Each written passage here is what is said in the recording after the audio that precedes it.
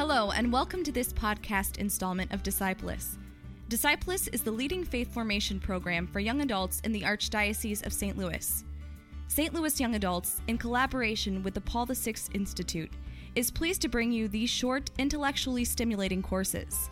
Discipulus courses, taught by an expert, offer a deeper look into topics that will help you understand and practice your faith more fully. We hope you enjoy this edition of the Discipulus podcast. Thank you for helping us build a home for Catholic young adults in St. Louis.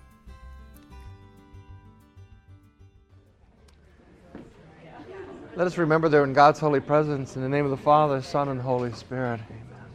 Hail Mary, full of grace, the Lord is with thee. Blessed art thou among women. Blessed is the fruit of thy womb, Jesus. Holy Mary, Mother of God, pray for us sinners, and at the hour of our death. Amen. In the name of the Father, Son, Holy Spirit. Tonight I want to start off by finishing off a little bit of Hippolytus that we didn't finish last time around. And especially his calendar is kind of interesting. And then jump into Cyprian of Carthage, who's a very, very interesting character. And there are two big controversies during the sixth generation. We'll deal with both of those tonight. And then afterwards, I'm going to switch things around a little bit. Rather than go to Augustine, I want to take a look at what everybody else was doing, not just the intellectuals, but the hymns that Christians were singing. We'll take a little look at that. We'll look at funerary art, what people were putting on their tombstones, and then the celebrating Mass itself and what that looked like at in the sixth generation. And then later, we'll take a look at calendars, why we have Easter when we do, why we have Christmas when we do, and then again the Sunday liturgies, and then after that we'll do Augustine. Okay. So a couple more things about Hippolytus.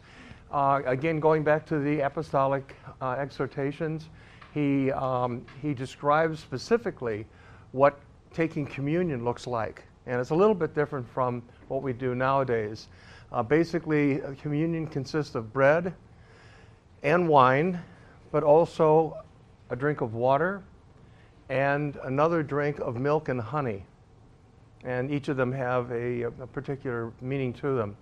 The bread is the body of Christ. The wine is the blood of Christ. The water is for purity. And the milk and honey is for innocence as a child.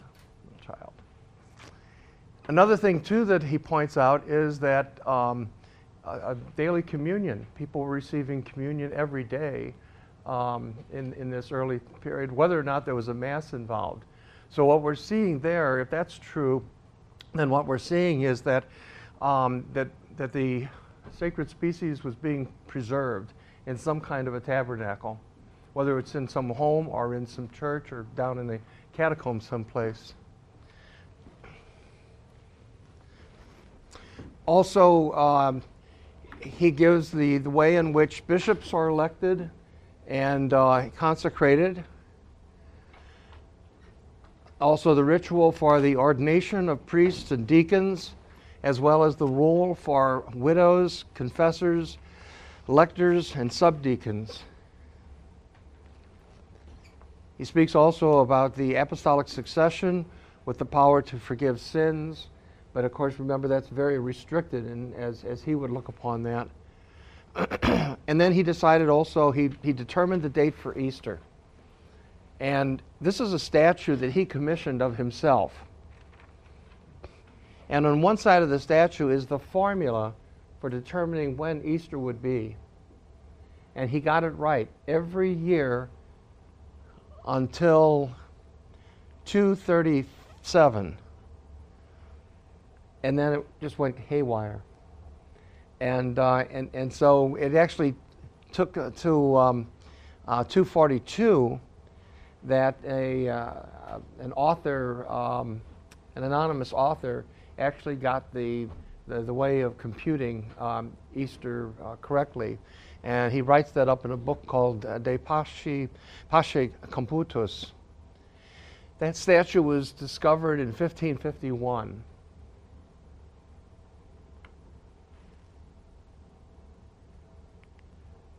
So a couple other things.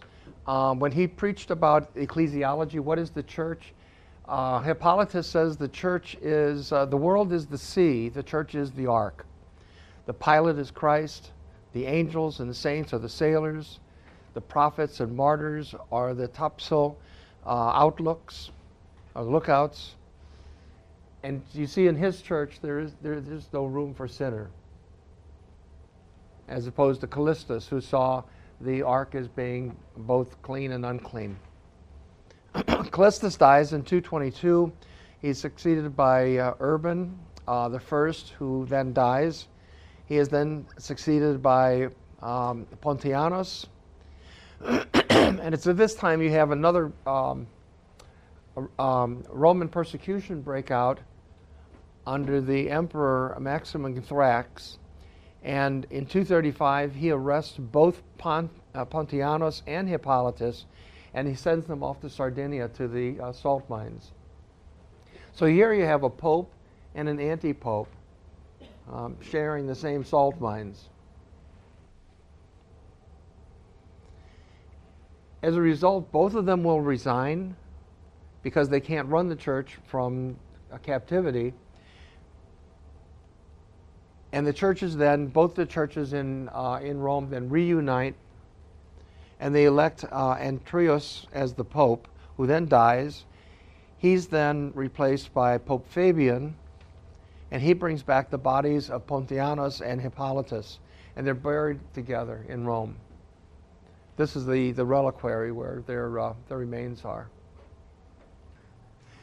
So, the big challenge here is a new emperor who absolutely hates Christians. In fact, he martyrs the bishops of Rome, Antioch, and Jerusalem. Others flee, including the bishop of Carthage and Alexandria. And the bishop of Carthage is none other than Cecilius Cyprianus, St. Cyprian. But rather than be martyred, he fled into the deserts of North Africa. Now, the whole deal about this was this persecution was to wipe out the leadership in the church, but then every Christian in the empire was required to go, not just every Christian, everyone in the empire was required to go down to the local county seat and to take a little bit of incense and throw it into a fire as a way of adoring a Roman god. And if you didn't do that, you could find yourself persecuted, even executed. If you did it, you received a little certificate called the libellum. And with that certificate, if the police came up to you and said, "Do you have your certificate?" and you pull it out, there it is, they'll leave you alone. If you don't, they're going to send you right down to the county seat to worship a false god and then get a certificate. Now, what happens is this. Some Christians went ahead and they went and they apostatized. They went down and they thought, this doesn't hurt much. I'll just cross my fingers and I'll put a little in there and that'll be the end of that, And so some of them did that. Some of them were a little bit more clever. And what they did was they would go down to the office and they would offer a certain amount of money for a libellum. So they were bribing the officers to give them a libellum. In some cases, some Christians forged their own. And they thought, well, no big deal. If they're going to force me to do something immoral, I'll just do something immoral and make it moral. So there were those people who did that. Others were martyred. Hundreds and hundreds of people were executed as a result of refusing to make this little sacrifice. And there were some who eagerly turned themselves in. They literally went down to the county office and said, "I'm not going to worship that god." And of course the officials say, well, we're going to kill you. And they go, good, I'll get to heaven earlier. You know. So this is the way the church, and this was an empire-wide persecution. So all over the empire, there was nowhere you could go. You could go hide, if you could, into forests or deserts or mountainous areas or whatever. But for 2 whole years, you were threatened with execution. Decius is quoted as saying this: I would rather know that there was a rival emperor in Rome than to know that Rome has a bishop. He hated the church so much and feared the episcopacy so much. And at one point, the church in Rome went an entire year without a pope. Then Decius dies. The persecution comes to an end. But it had been, again, very violent, and it had been all over the entire Roman world. And so the church, as the church takes a big breath and begins to recover and come back again, then you have some interesting things. In 651, Cornelius I is elected. He writes to Antioch, to Alexandria, to Carthage, and tells those bishops, be merciful to those people who had lapsed. Those who had worshipped the gods, be merciful to them. Bring them back in. Interestingly enough, too, this letter was written to the entire church throughout the Roman world. And as such, it is probably the first encyclical. Now, in Rome itself, there's a priest. And this priest is upset with the Pope. And he basically says that you can't do this. You can't forgive these people. They lapsed. They left the church. Don't let them back in. Now, his name is Novatian. And he gathers around a number of other Roman priests, deacons, laity, who agree with him. And they call themselves the pure ones. And the word for that in Latin is cathari. These are the pure ones. They did not apostatize. They risked their lives, but didn't have to give them up. But they risked their lives, and now they're looking at those people who had cheated, and they don't want them to come back into the church. And so in Rome itself, you end up with a schismatic church. This is being led by the priest, or theologian rather, theologian Novatian. Now over in Carthage, some interesting things are happening. For one thing, Cyprian is one of those bishops who had fled. He comes back to Carthage, and the reaction of the people when he gets back is, you fled, you coward. You know, we have relatives who died in this. We had saints, martyrs who died in this, and you ran away, you hid. And one of those who opposes him is a priest by the name of Novatus. Now that makes things very complicated for students of church history, because down in Carthage you've got Novatus, and up in Rome you've got Novatian. Okay. So the priest Novatus opposes Cyprian, basically says, you can't be our bishop, you ran away. And Cyprian is standing by his guns. Cyprian agrees with Cornelius. Remember, he receives a letter from Cornelius saying, please be merciful to these people. Please be understanding. And Cyprian agrees with Cornelius.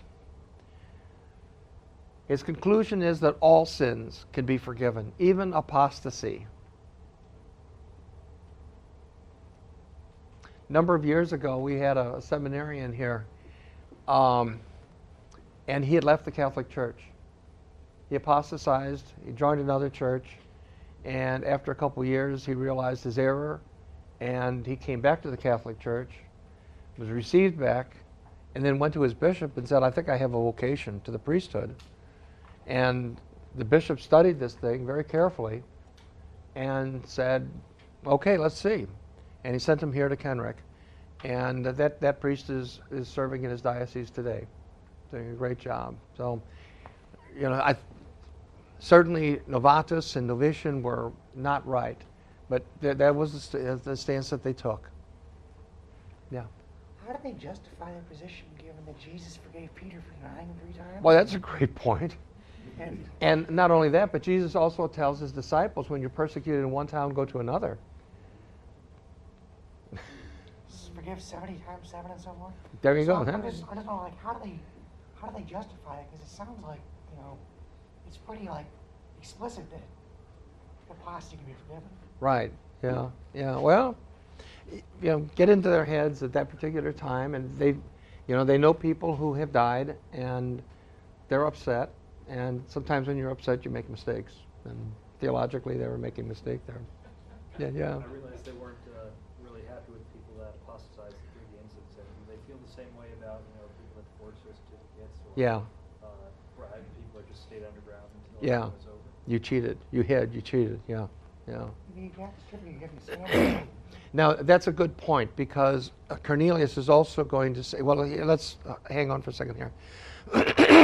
So, Novatus is saying this to Cyprian, to Cornelius: heaven help you, because the church can't.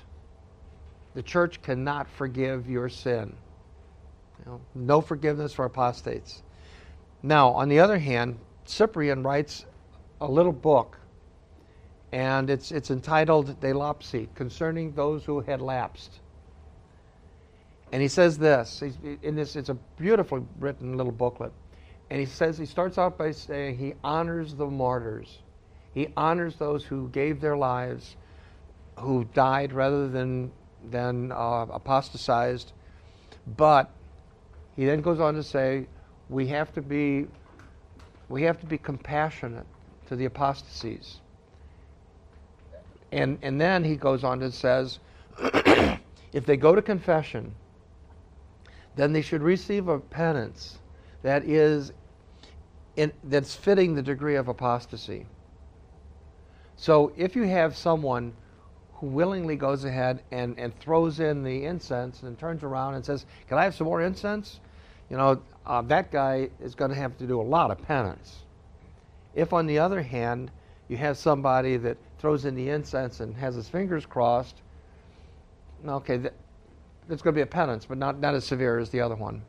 If you have somebody that forges or bribes, once again, a lighter sentence, a lighter punishment, penance for that. In reaction to that, Novatus then sets up his own schismatic church. So now you've got a schismatic church in Rome and another schismatic church in Carthage. The two get together, Novatus and Novitian, and they set up another church for the whole empire. So now you've got the Catholic Church, and now you've got the Catholic Church. And with this, then Cyprian writes yet another book entitled Concerning the Unity in the Church, De Ecclesiae Unitate. And his position, his position on this is this. First of all, every Catholic is in union in his church. Now, nowadays we would call that a diocese, okay? By being in union with his bishop. So going back again to Ignatius of Antioch, remember those first 7 letters in the 2nd century. And he writes to those 7 different communities, and he says the church itself is unified by its bishop, and all those who gather around that bishop. That's the church. Okay? Nowadays we call it a diocese, but that's what he means there. And so the bishop then is the symbol of unity for the entire diocese, for the entire church. And then, in order to build this out to the universal church, he says every bishop is in union with other bishops by being in union with the Bishop of Rome. This is a paragraph that's very important in in De Ecclesiae Unitate. He says this, indeed, the others, he meaning here the apostles, the others that were also which Peter was, but primacy was given to Peter, whereby it was made clear that there is but one church and one chair. So too all the shepherds and the flock is shown to be one, fed by all the apostles in single-minded accord. If someone does not hold fast to this unity of Peter, can he imagine that he still holds the faith? If he deserts the chair of Peter, upon whom the church is built, can he still be confident that he is in the church? So the Catholic Church's position is that every sin can be forgiven. Even sin of apostasy can be forgiven. Now, Jesus himself says that there is only one sin that cannot be forgiven. Remember what that is? The what? Blasphemy of the Holy Spirit. What does that mean? I always get confused. Yeah. Well, it doesn't mean, oh, the darn Holy Spirit. You know, it's more than that. Basically, what it says is, I cannot receive the Holy Spirit to forgive my sins because my sins are unforgivable. So by refusing to ask for forgiveness, that's the blasphemy against the Holy Spirit. Okay. But everything else is. But now the second question comes up. You know, this shadow church that Novatus and Novatius has set up, they're out there baptizing people. They're celebrating Mass. They're bringing communion. They're anointing the sick. And the question is this valid? Are these baptisms valid?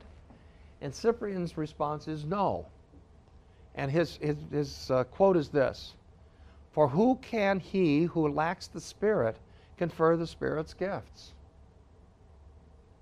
In other words, what he's saying is that a schismatic cuts himself off from the church and thus cuts himself off from the Spirit. And he cannot confer the Spirit to another because he does not have the Spirit. Okay, that's Cyprian's argument. Okay. Now, the Pope at this time is Pope Stephen I. And he goes back and he says this: for validity, baptism needs only water and the Trinitarian formula. Therefore, schismatic baptisms are valid but not licit. Okay, so every sacrament has laws that you should follow. And if you don't follow those laws, then the sacrament becomes illicit. It violates the law. But it doesn't necessarily violate the validity of it because the efficaciousness of the sacrament still remains to those who receive it. Easier example. Let's say that you go to Mass and the priest has committed a mortal sin. He's living in sin. And yet he convects the Eucharist. And you receive communion from that priest. Is that still a valid reception of communion? Yeah, right. And we can go back to St. Augustine, and he argued that. You know. Now, if we had to rely upon the sanctity of priests to, not that I'm saying anything about, well, I should not be saying this in that, into that microphone. But the reality is that we are all sinners. And so if validity depended upon that, we'd all be in trouble. You know. So Cyprian comes back and argues that St. Stephen is wrong. Again, go back to this. You'd have to use water. Okay? You can't use apple juice. It has to be water. And you have to use the Trinitarian formula. I baptize you in the name of the Father, and of the Son, and of the Holy Spirit. So if you use apple juice and you use the Trinitarian formula, it's not valid. If you use water and you say, like they did in the French Revolution, I baptize you in the name of liberty, fraternity, and equality, it's not valid. Okay, got it. Okay. So Cyprian turns around and says to the Pope, he says, you're wrong. The Pope's response? I'm right, and read this. So, Cyprian doesn't take that one lying down. That's a pretty good one, but he doesn't take that lying down. What he does is he turns around and he rewrites De Ecclesiae Unitate with that paragraph out. He says that the Pope is primus inter pares. He's the first among equals, but that's it. Yeah. And for centuries, we've had both copies of De Ecclesiae Unitate, the long version and the short version. And for centuries, Catholic and Protestant theologians have argued with each other over which one is actually the correct version, which is the first version. And the Protestant argument has always been that the papists added that missing paragraph. And it was only finally discovered by Dom Chapman in England in the early 20th century that the longer version was in fact the original version. Yeah. So now we know that it was. And Cyprian was simply playing games by eliminating that paragraph. Yeah. And that's why on Holy Saturday, people who have gone through the RCIA program are received into the church, but not rebaptized. Any questions on Cyprian of Carthage? So he opposed the Pope like that, but he's a saint? Is he a saint? Yes, he is, yeah. So I guess he quit opposing the Pope? Well, opposing the Pope doesn't necessarily keep you from sainthood. I mean, look at Catherine of Siena. She went to Avignon, and she told the Pope, get back to Rome, and he eventually did. I mean, doctrinally speaking. Oh, doctrinally? Well, I don't know if that's a doctrinally. He wrote the book, and he took that part out of it, and Yeah, he did, he opposes definitive ruling on the matter. I think probably his canonization comes with his martyrdom. Oh, that makes sense. Yeah, yeah. Yes, ma'am. Cyprian was more influential than the Pope, I'm assuming, because that copy of the De Ecclesia Unitate, Yeah. that was circulated more Yeah. than the longer version. So Well, we can assume that Cyprian was more influential than the Pope at the time? Is that- Not really, because in the end, the church stands by the Pope, Pope Stephen's formula. Again, that's why we don't rebaptize, you know. Are they baptized when they begin RCIA? Pardon me? Are they baptized when they begin RCIA? No, they're baptized at the end on Holy Thursday. No, Holy Saturday. So like I'm a convert. So like I was baptized when I was 9, right? So I think that it's really important to recognize that you don't like. So I grew up Christian. Yeah. And to join the Catholic Church, I think it's just really important for people who have been cradle Catholics their whole life. Like my church was like I was baptized in the name of the Father, Son, and the Holy Spirit at 9, and so when I was joining, I was like, I don't need to be baptized again. Yeah. I already was, and so like it made the process simpler. Sorry. Right. No. I So, think that this is like so you're a living example of this. Yeah. Yeah. So. Yeah. Good. Thanks. Okay. Give me a minute, and we're going to start looking at. Like I said, we've been looking at all of these great intellectuals, and these authors, these church fathers. What's going on among the common Christians? How are they expressing their Christianity? And that really is something that we discover through archaeology. And especially in the late 19th century, there was an archaeologist who was just absolutely fantastic at what he was doing. His name is Giovanni Battista de Rossi. And he worked for a cardinal, then he ended up working for the Pope. He spent the rest of his life working for the Pope, and then at one point he retired, and he had no place to go because he didn't have any money. And the Pope found out about it and brought him into the papal apartments, and he lived the rest of his life in the papal apartments. So really fascinating individual, good character. But we'll go ahead and take a look at him. Yeah. I've got another question. Yeah. Is Cyprian also the time when people were questioning, like the Donatists, the priests? That's a great question. The Donatists actually are a generation after these guys, and they'll be confronted by Augustine. Okay. Yeah, that's a great question. Basically the same thing. They're arguing the same thing, that purity thing. Yeah. So in the end, Cyprian was martyred. Yes, he was. So there you go.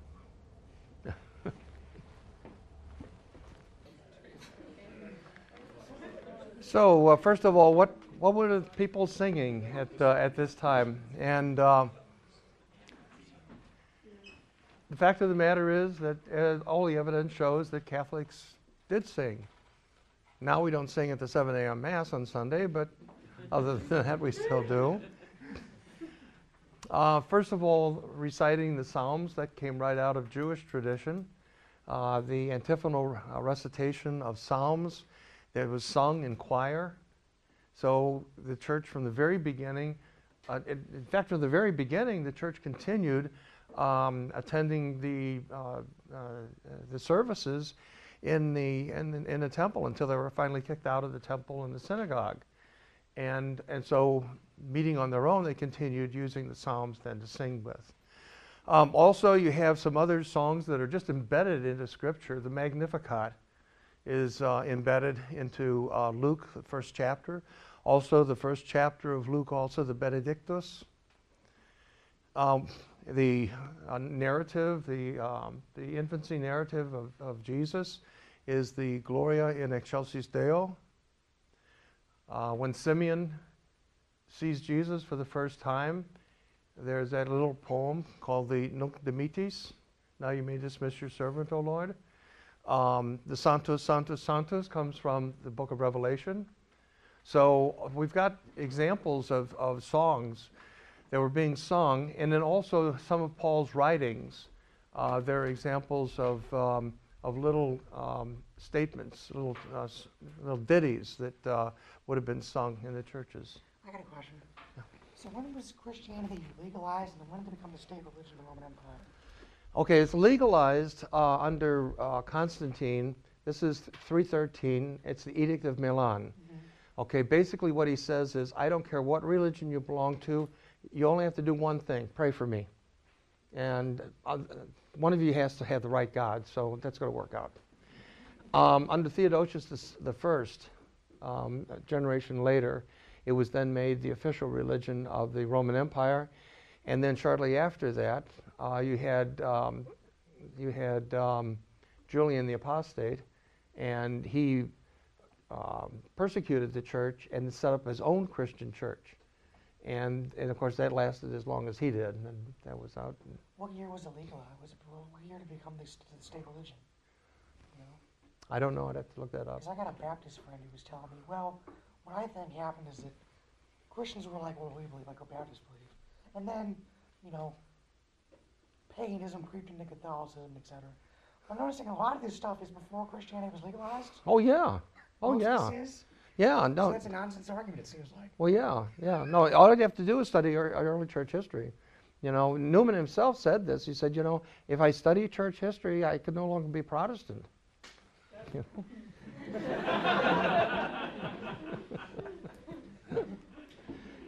So, I mean, we're talking about the firm foundation here. You know, it's great. So here's one of the songs that was sung. We have the words for it. We don't know how what the tune was, but this is called the Phos Hilarion, and it was discovered in Turkey, Asia Minor, sometime in the 19th century. It goes like this: serene light of the holy glory of the Father everlasting, Jesus Christ having come to the setting of the sun and seeing the evening light, we praise the Father and the Son and the Holy Spirit of God. It behooves to praise Thee at all times with holy songs, Son of God, who hast given life. therefore the world glorifies thee. Early church song. Yeah. Tombs. Very interesting. Tomb was discovered in 1830 in the province of Autun in France. It's called the inscription of Pictorius. And Pictorius was the person who was buried in this tomb, and this marker is there above that. And on one side, you have the ichthyos, and then this is all in Greek. This has been translated. But what you have there is each of the letters of the ichthyos begins the first line of the poem. So it says, "Thou, the divine child of the heavenly fish, keep pure thy soul among the mortals, because thou receiveth the immortal fountain of divine water. Refresh thy soul, friend, with the ever-flowing water of wealth-giving wisdom." So that's on his tomb. And then on the other side of the tomb, there's another inscription, and it says this: "May she rest peacefully, my mother. So I pray to thee, thou light of the dead. Ashantius, my father, my heart's beloved, with my sweet mother and my brothers, in the peace of the fish, remember thy Pictorius." So what can we tell about this, about Pictorius himself? What kind of a family did he come from?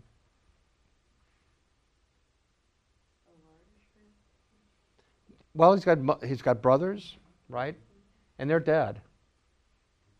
And his mother's dead also. By the time he died, his mother is dead, his brothers are dead. Not sure about his father. Either he's the youngest child or he was mother of martyrs. I don't know. But I don't know. Yeah. So anyway, the point is that people, Christians, were having tombstones put as they were being buried, whether as martyrs or otherwise, but they're having tombstones built, and their faith is being expressed in stone. I think that's the key here. Their faith is being expressed in stone. In Rome, there's another tomb that was found, another tombstone, and it said this. It said, "To a woman of admirable goodness and incomparable sanctity and exemplary chastity. Her life was marked by kindness, propriety, piety, and was in all things worthy of praise. She lived for 33 years, of which 15 were with me, and never did she grieve me. She bore 7 children, of whom 4 are with her near the Lord." So a couple things here. We see that the husband is still alive, right? He's the one who commissioned the stone. We see that she was 33 years old when she died, had married him when she was 18, and that she had had 7 children in those 15 years, and 4 of them are dead also. And there's one other thing that tells us something about that family. That guy has money. Think about it. Think about the typical tombstone and how many inscriptions are on it. He spent a lot of money having the thing carved. So the big question is, what do you want on your tombstone?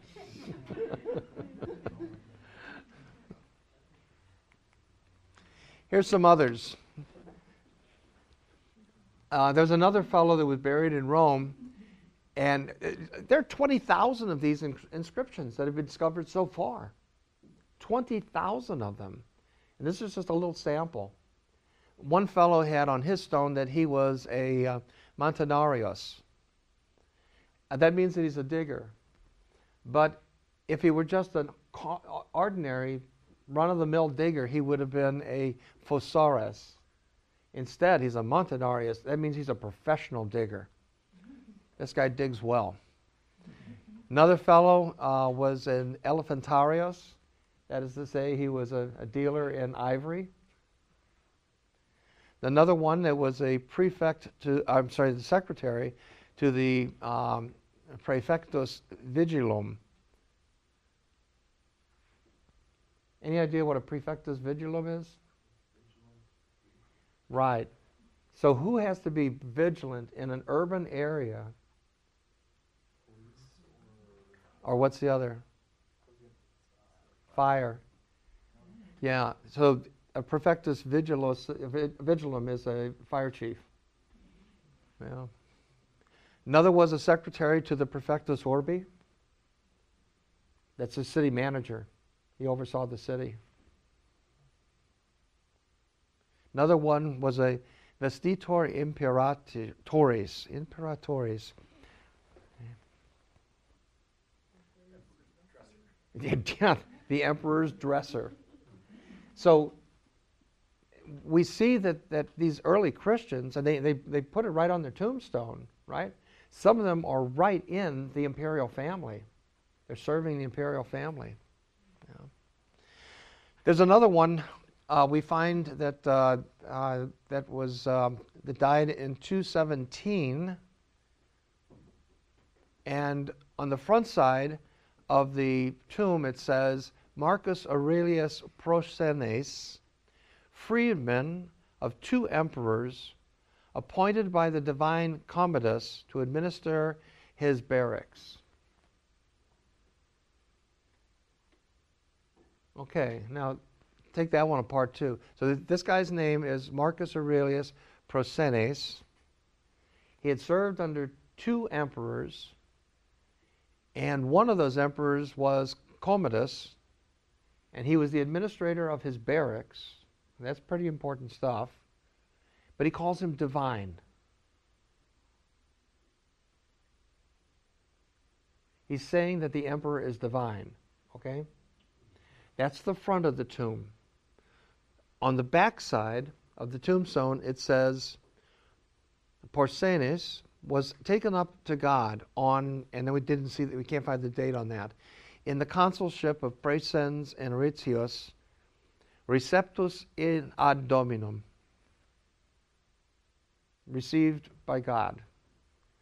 So here on the front side, where everybody sees, he's basically saying, I'm a good, loyal pagan Roman serving the emperor. On the back side, he's announcing that he's a Christian. Some of the other inscriptions, your soul rests in God, pray for your sister. Januaria, enjoy your happiness and pray for us. Atticus, sleep in peace. Thy salvation is secure, but be mindful of us and pray for our sins. Yeah. I'm just, is it sufficiently clear that these sorts of inscriptions, some of them are pretty obviously Christian, and the Ichthus one that's a common. Yeah, right. Yeah. But something like enjoy your happiness and pray for us, is that something that would never have been on pagan tombstone given their cosmology? No, that might have been. It could have been. Yeah, that's a good point. The important thing behind this is that pray for us. Because the implication is there, even then, without necessarily having the theology of the 3 parts of the church, the church militant, those still living, the church suffering, those in purgatory, and the church triumphant. Each of these implies that individual is now experiencing the church triumphant, and that therefore their prayers are efficacious for us still living. In the catacombs of Callistus, we have a drawing of a woman. This is not that woman, by the way. I couldn't find the drawing. But it's a woman who is standing with 2 tables on either side. And there's fruit on one side and vegetables on the other. She's a greengrocer. Okay? And then a basket is beneath her feet. And then above, there are birds flying around. And so basically, this is that woman's understanding of what happiness in the afterlife is going to be like. basically doing what she's doing right now. So I found a couple of good tombstones here. So here, I told you I was sick. And can you read the line below there? Having a great time. Wish you were here. I don't know if that's a real one or not, to tell you the truth. And then the other one. Here lies Pizza Boy. Rest in pizza. Yeah.